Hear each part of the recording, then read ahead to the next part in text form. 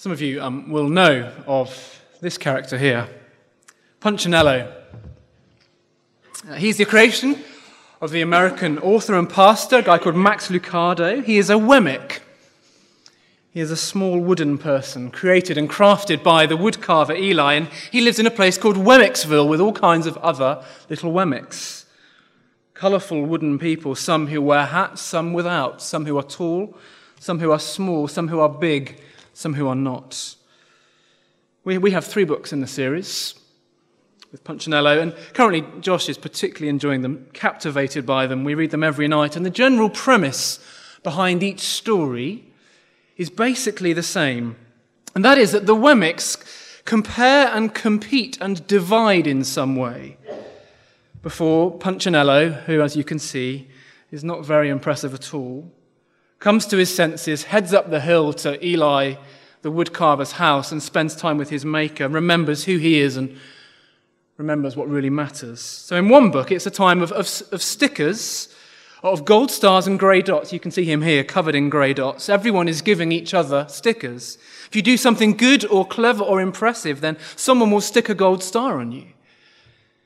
If you do something stupid or silly, then you'll get a grey dot. Punchinello? Well, you can see he's covered in grey dots. You just can't help it. He keeps doing stuff wrong, and the dots stick and the dots stay. He tried to jump high like the others, but he always fell, and the others around him would give him grey dots. And sometimes when he fell, his wood would get scratched, so they'd give him more grey dots.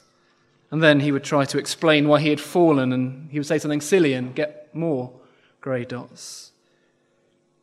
In another book, it's about collecting boxes and balls, and the bigger the pile of stuff that you have, the taller your tower of boxes and balls, the more impressive you are, the more respected you are, the more people will admire you. And so, as everyone does all that they can to get as many boxes and balls, Punchinello sells his bed and his house just to have the biggest pile of boxes and balls.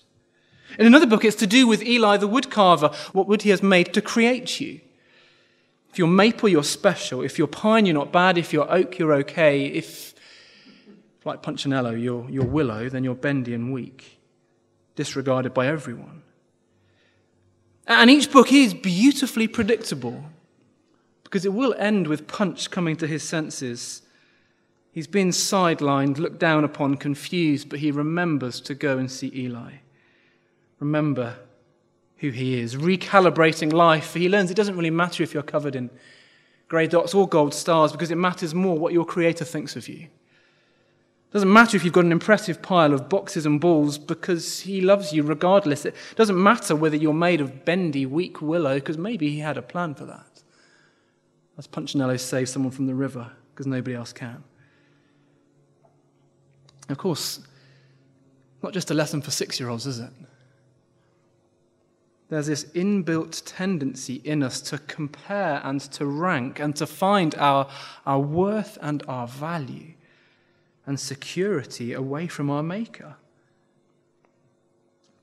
I remember I first came across these books hearing from how a youth worker had gone into a big, large, mixed secondary school in London.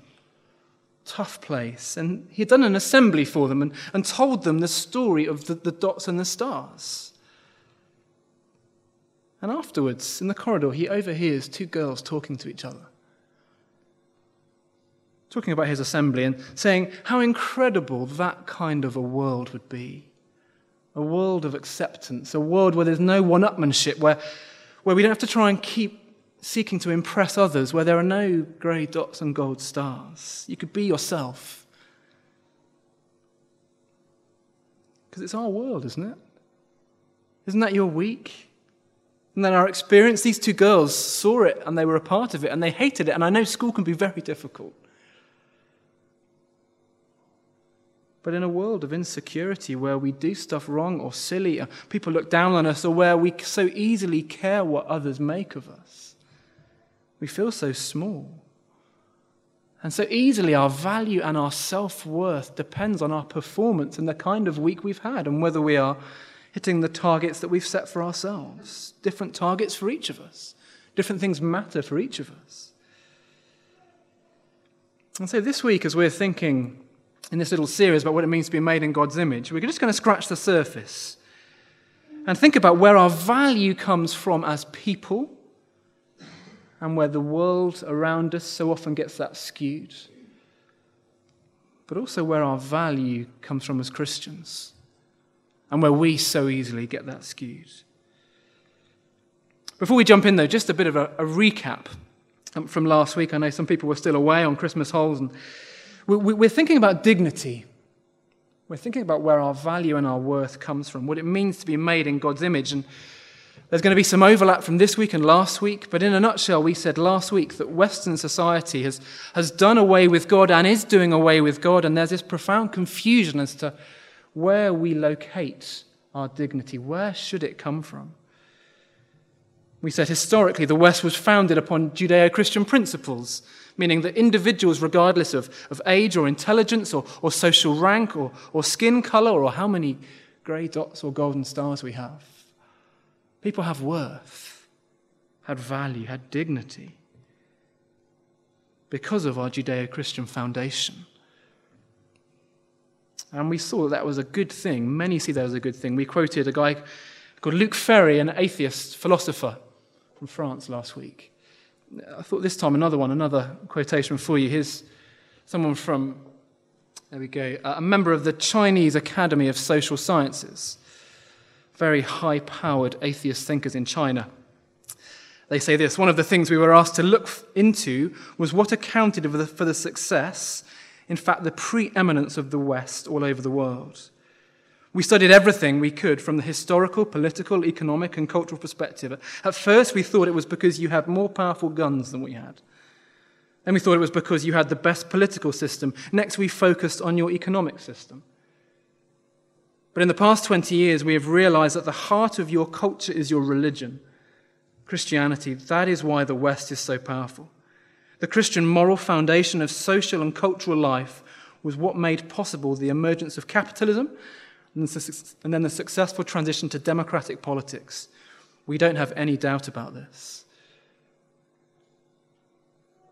And you see, because of the foundation of entire societies upon God, upon the fact that individuals are valued because they're made in his image, and that's seen as a great thing, and an innate value and dignity and worth that comes from the outside rather than having to be earned. And yet we said, what's happening is as the West does away with God, so like a cut flower, we're beginning to wilt. There's confusion. Why are people valuable? Is everybody the same? Are we all equally as valuable as each other? We see it in the news. It's full of it. Whether it be some examples from last week, some do not resuscitate orders on Down syndrome patients, Planned Parenthood stories in the US, whether we should welcome refugees, whether black lives do matter. These are live stories in the news this last week. And we said, the interesting thing that's happening is that people are finding dignity or looking for dignity not in being made in God's image, in doing the task that he's given us, ruling creation under him, but rather in snatching that authority from him, wanting to decide for ourselves what is right and wrong, wanting to make calls on life or marriage or gender or any of the hot topics of our day. We're rewriting the laws, rewriting Genesis 1 and 2. We want to be God, and woe betide anyone who challenges that. Suddenly we find our tolerant society is not quite so tolerant after all. And without God, how do you know if somebody is valuable? Let's open our Bibles and see. Turn with me, if you've lost it, to Psalm 8. And we'll see initially that the value of humanity comes from our creation. I'm going to read Psalm 8 again for us. Psalm 8 for the director of music, according to Gittith, a psalm of David. Lord, our Lord, how majestic is your name in all the earth. You have set your glory in the heavens. Through the praise of children and infants, you have established a stronghold against your enemies to silence the foe and the avenger. When I consider your heavens, the work of your fingers, the moon and the stars which you have set in place, what is mankind that you are mindful of them? Human beings that you care for them. You have made them a little lower than the angels and crowned them with glory and honor. You made them rulers over the works of your hands. You put everything under their feet, all flocks and herds, and the animals of the wild, the birds in the sky and the fish in the sea, all that swim in the paths of the seas. Lord, our Lord, how majestic is your name in all the earth. And you see, whether we would call ourselves a believer or not, here, the Bible says, is the beginning of a healthy understanding of a healthy self-image. It's got nothing to do with our abilities or our brains or our strength or the job title or the size of our pay packets or our age or family or social status or ethnic background or country we come from, or nothing about grey dots and golden stars. Our foundational value, whoever we are, says David as he reflects on Genesis 1 in Psalm 8, comes from being made in the image of God. Do you see, God is the creator of all, the moon and the stars, verse 3. And it's not even just that God is mindful of us or cares for us, verse 4. No, together we have been crowned with glory and honor and together given a position of ruling, verse 6. Do you remember the word from last week? If you impressed your friends at dinner parties, it's vicegerent. It means we have a delegated authority from him to rule over the works of his hands. The flocks and the herds and all of creation. We said last week that being made in God's image means responsibility and it means relationships. Here we see the responsibility. And so David, quite rightly, is pouring out his heart to God. This incredible privilege, it's not been earned. It's not a place for pride, it's a time of praise for David. Humble praise. Imagine this. It's obviously entirely hypothetical, but imagine you spent hours with your kids making the best Lego city creation the world has ever known. Just imagine it. They've surpassed themselves. The glory, the detail, the beauty, the design is amazing. There are houses and shops and cars and cats sleeping on dustbins and traffic lights and grannies crossing roads, a little park, people playing football, there are people walking dogs. It's taken ages. It's amazing. Beautiful. Would you then hand it over to your kids with their sticky little fingers to play with it? To do what they want with it? To ruin it, probably? I very much doubt it. That's exactly what God does with us. Except it's infinitely more, because actually he made us. We are part of his creation. It's as if he's leaving it in the hands of Lego figures to run it and to ruin it. It's not a time for pride. It's a time for praise. Some of you will have heard of a guy called Graham Bynum. He did a weekend away for Magdalen Road a number of years ago. In his little short book on self-image, he lists a few very interesting responses that people whom he knows as they read Psalm 8 for themselves, as they consider the importance of Psalm 8. Let me just quote a few for you. Someone says, I feel a little shallow for not having thought about this before, and a bit self-obsessed to have left God out of the self-image equation. Someone else says, this makes me feel I'm not actually as rubbish as I sometimes think I am. I need to remember the specialness of being in God's image.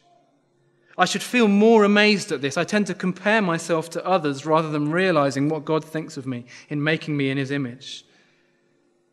This is interesting, this one. This makes my outward appearance and flaws less important, as we have been wonderfully made. This last one, I'm overwhelmed that God would bother with me or humanity at all, let alone to bestow us with something of himself. I wonder, as you have Psalm 8 in front of you on your laps, how do you respond to it? Is this a new thing for you to let this idea of an innate value and worth that comes from God daily affect your self-worth and your self-image, how you feel about yourself? As it challenges our insecurities? Or do you find it too easily just to think about grey dots and golden stars.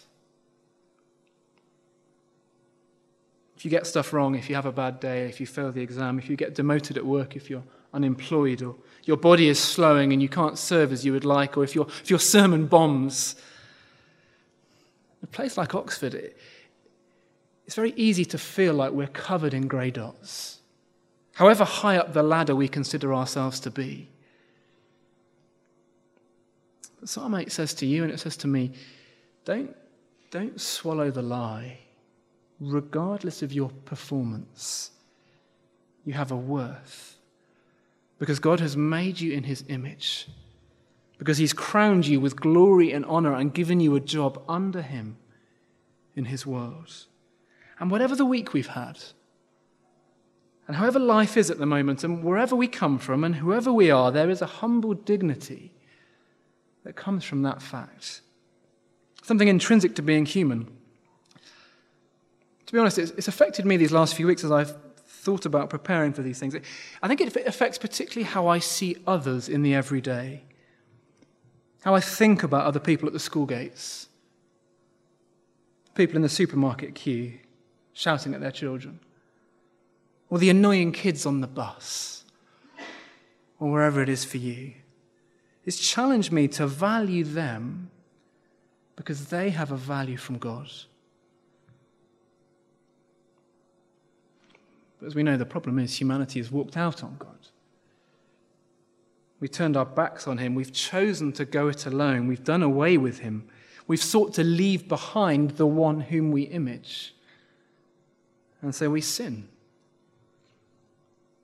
And as we sin, it's as if we have this portrait of ourselves in his image, and we willingly crumple it up and tear it up. And God, I don't want to be the person that you've made me to be living under your authority, doing the jobs that you call me to do with responsibilities and relationships as you've designed them.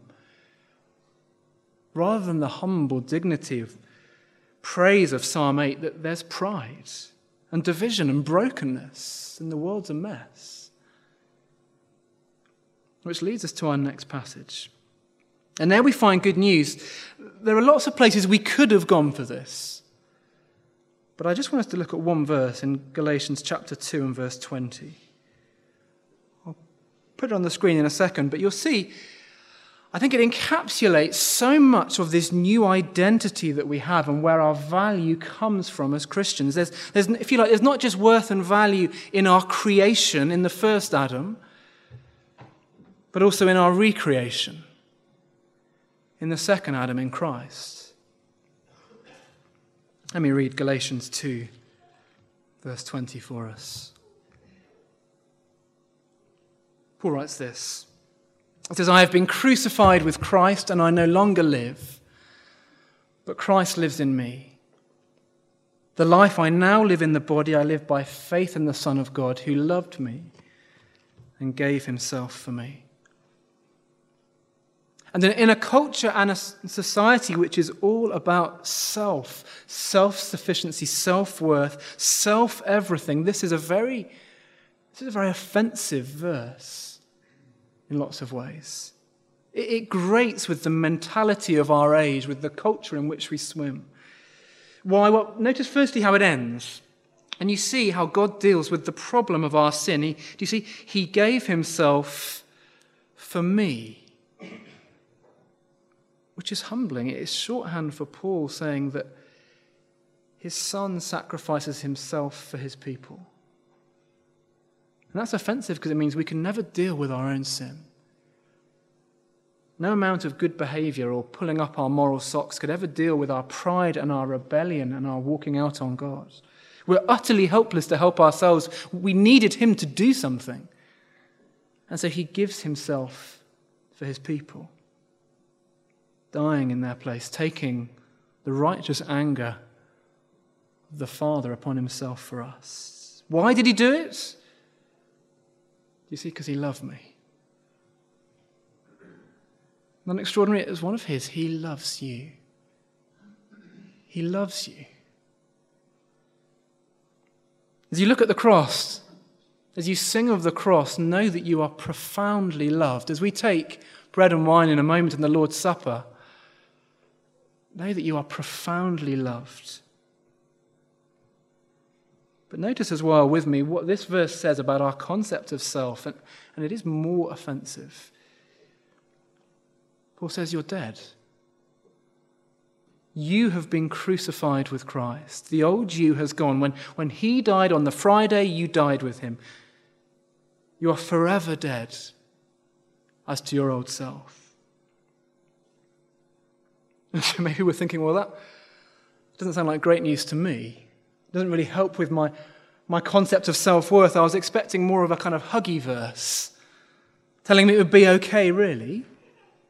And it does certainly fly in the face of much modern counselling and therapy that essentially says, you're not that bad, really. But I don't think Paul would agree. He would say to us, Christian, you want to deal with your problems of self-image and your value and your insecurities and how you view yourself. Don't be tempted to minimize the depths of your sin, the reality of your sin, the reality of our hearts. But know that you're amazingly loved. Not because of your loveliness, because you look friendly, but frankly, you're not lovely. We know what our hearts are like, don't we? We know the reality of our selfishness and our sin and our pride. He loves us because he is a God who loves. You're loved despite your sin. You're loved to the extent that he would give himself for you. His body would be broken for you, his blood shed for you. But it's not just that you're dead either. It's not just that you've been crucified with Christ on the Friday. No, you've been raised again with him on the Sunday. Raised to new life. As you trust in him, so you have been raised with him. And so he lives in you. I no longer live, but Christ lives in me. The life I live in the body, I live by faith in the Son of God. Which means every day we're still living here in these bodies of flesh, with these personalities and likes and dislikes and the messiness of life.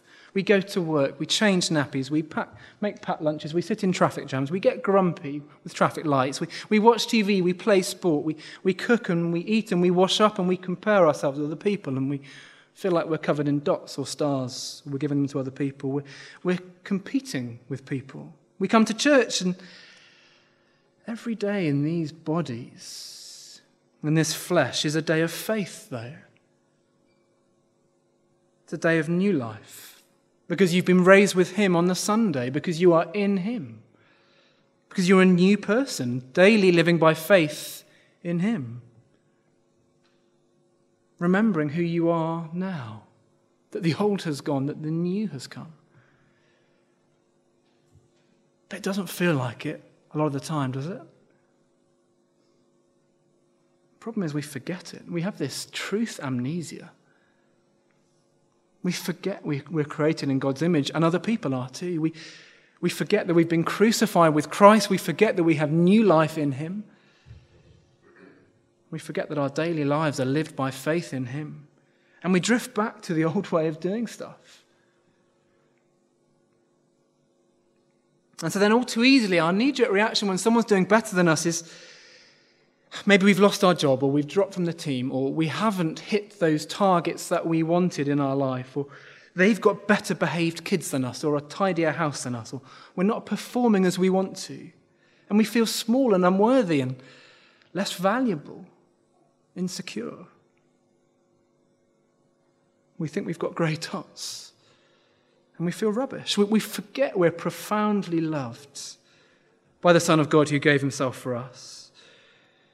Or maybe, sadly, it's the other way around. We're doing okay. Got better grades. We've got the promotion. We're prettier. We're faster. We're leading a better Bible study than them. Or we're sticking with our New Year's resolutions longer than they are. And we give them grey dots. And I know it's easier said than done, but do you see how a verse like this changes how we shouldn't look for our worth and our value in our performance, but in who we are now in Christ? In that we're profoundly loved by him, and that we've been raised with him. We are new people. And the danger then is that we go, well, then I must go to Christ and I must find my value and my identity in him. And I think that's almost right. But maybe it's better this, as a friend puts it, I ought to go to Christ and I must lose my value and my identity in him. It's a subtle difference, but do you see it? As soon as we go to him wanting something from him, in a sense, we're still at the center. We're still captivated by ourselves. We're still serving ourselves. C.S. Lewis put it like this. He said, there must be a real giving up of the self. You must throw it away blindly, so to speak. Christ will indeed give you a real personality, but you must not go to him for the sake of that. As long as your personality is what you are bothering about, you are not going to him at all. The very first step is to try to forget about the self altogether. So we don't just go to Christ to get what we want, a meaning or value or purpose or personality, as Lewis puts it. Otherwise, it's still just about us. And we're still at the center. And Jesus becomes a means to an end. Of course, part of the irony is that because of our Judeo-Christian foundations and the focus on the individual, which is a good thing, we've turned that to being all about self and everything must serve me. So there's a huge irony there. And I know this is countercultural. And I know it's almost invisible, but the air that we breathe is a culture of self-love and performance, and our hearts are those that love to perform and impress others. But we're in the same boat. And we're in the same boat, which means we can be really honest about our sin and our brokenness and our failures and our insecurities and where our value and worth is being found. And when we get it wrong. And because we're in the same boat, we don't have to shift the blame onto others. We don't have to be defensive or self-justifying or comparing ourselves with others. And do be assured, this is me preaching to myself as well, because us preachers are very bad at this. But let me urge you to begin to deal with your own heart. To begin to examine your motives and your attitudes and your insecurities and where you're finding your value and worth, where you naturally go to them day by day. I heard of someone recently, very honestly, who said that they're fearful of believing this kind of stuff. They're fearful of opening up and dealing with sin and insecurity because it's just more comfortable to coexist. I think that's very honest. Because once you lift the lid, you begin to examine your heart and what's really going on and what you're really like and where you're really finding value, and you open this whole can of worms and it's messy. And I get that. But have a look again at Galatians 2:20 and see where the verse ends. If you're anything like me with my amnesia, you've probably forgotten it already. He loved me and gave himself for me. Do you see, it means that we can trust him with our sin because he loves us. That is the antidote to the fear of dealing with our own sin in our own hearts. If Jesus loved you, if he gave himself for you, if you've been raised again with him, then you can trust him. You can trust him with your life, your issues of image and value and comparisons and insecurities and great dots and golden stars. You can trust him and you be honest with him. He's like the expert heart surgeon. He's there with a scalpel. But he's not just operating on the anonymous patient. He's operating on one he intensely loves and is committed to, and to one for whom he gave himself. Let's pray.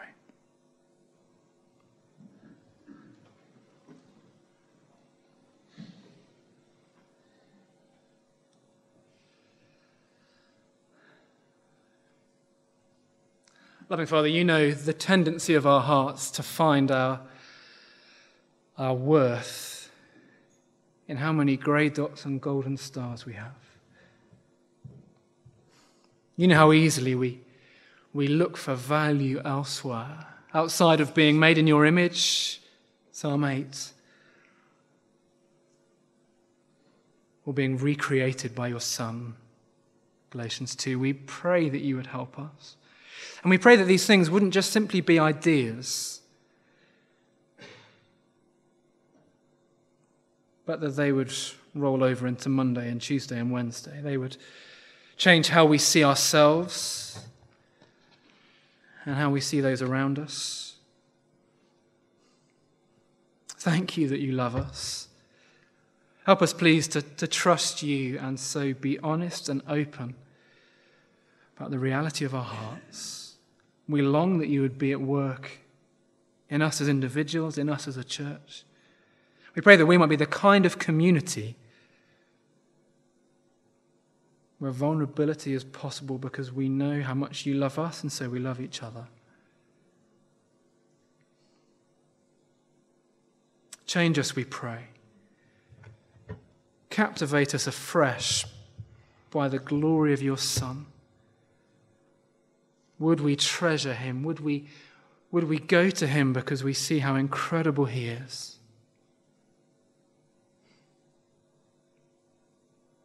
And so then would you change us through that encounter? In his precious name we pray. Amen.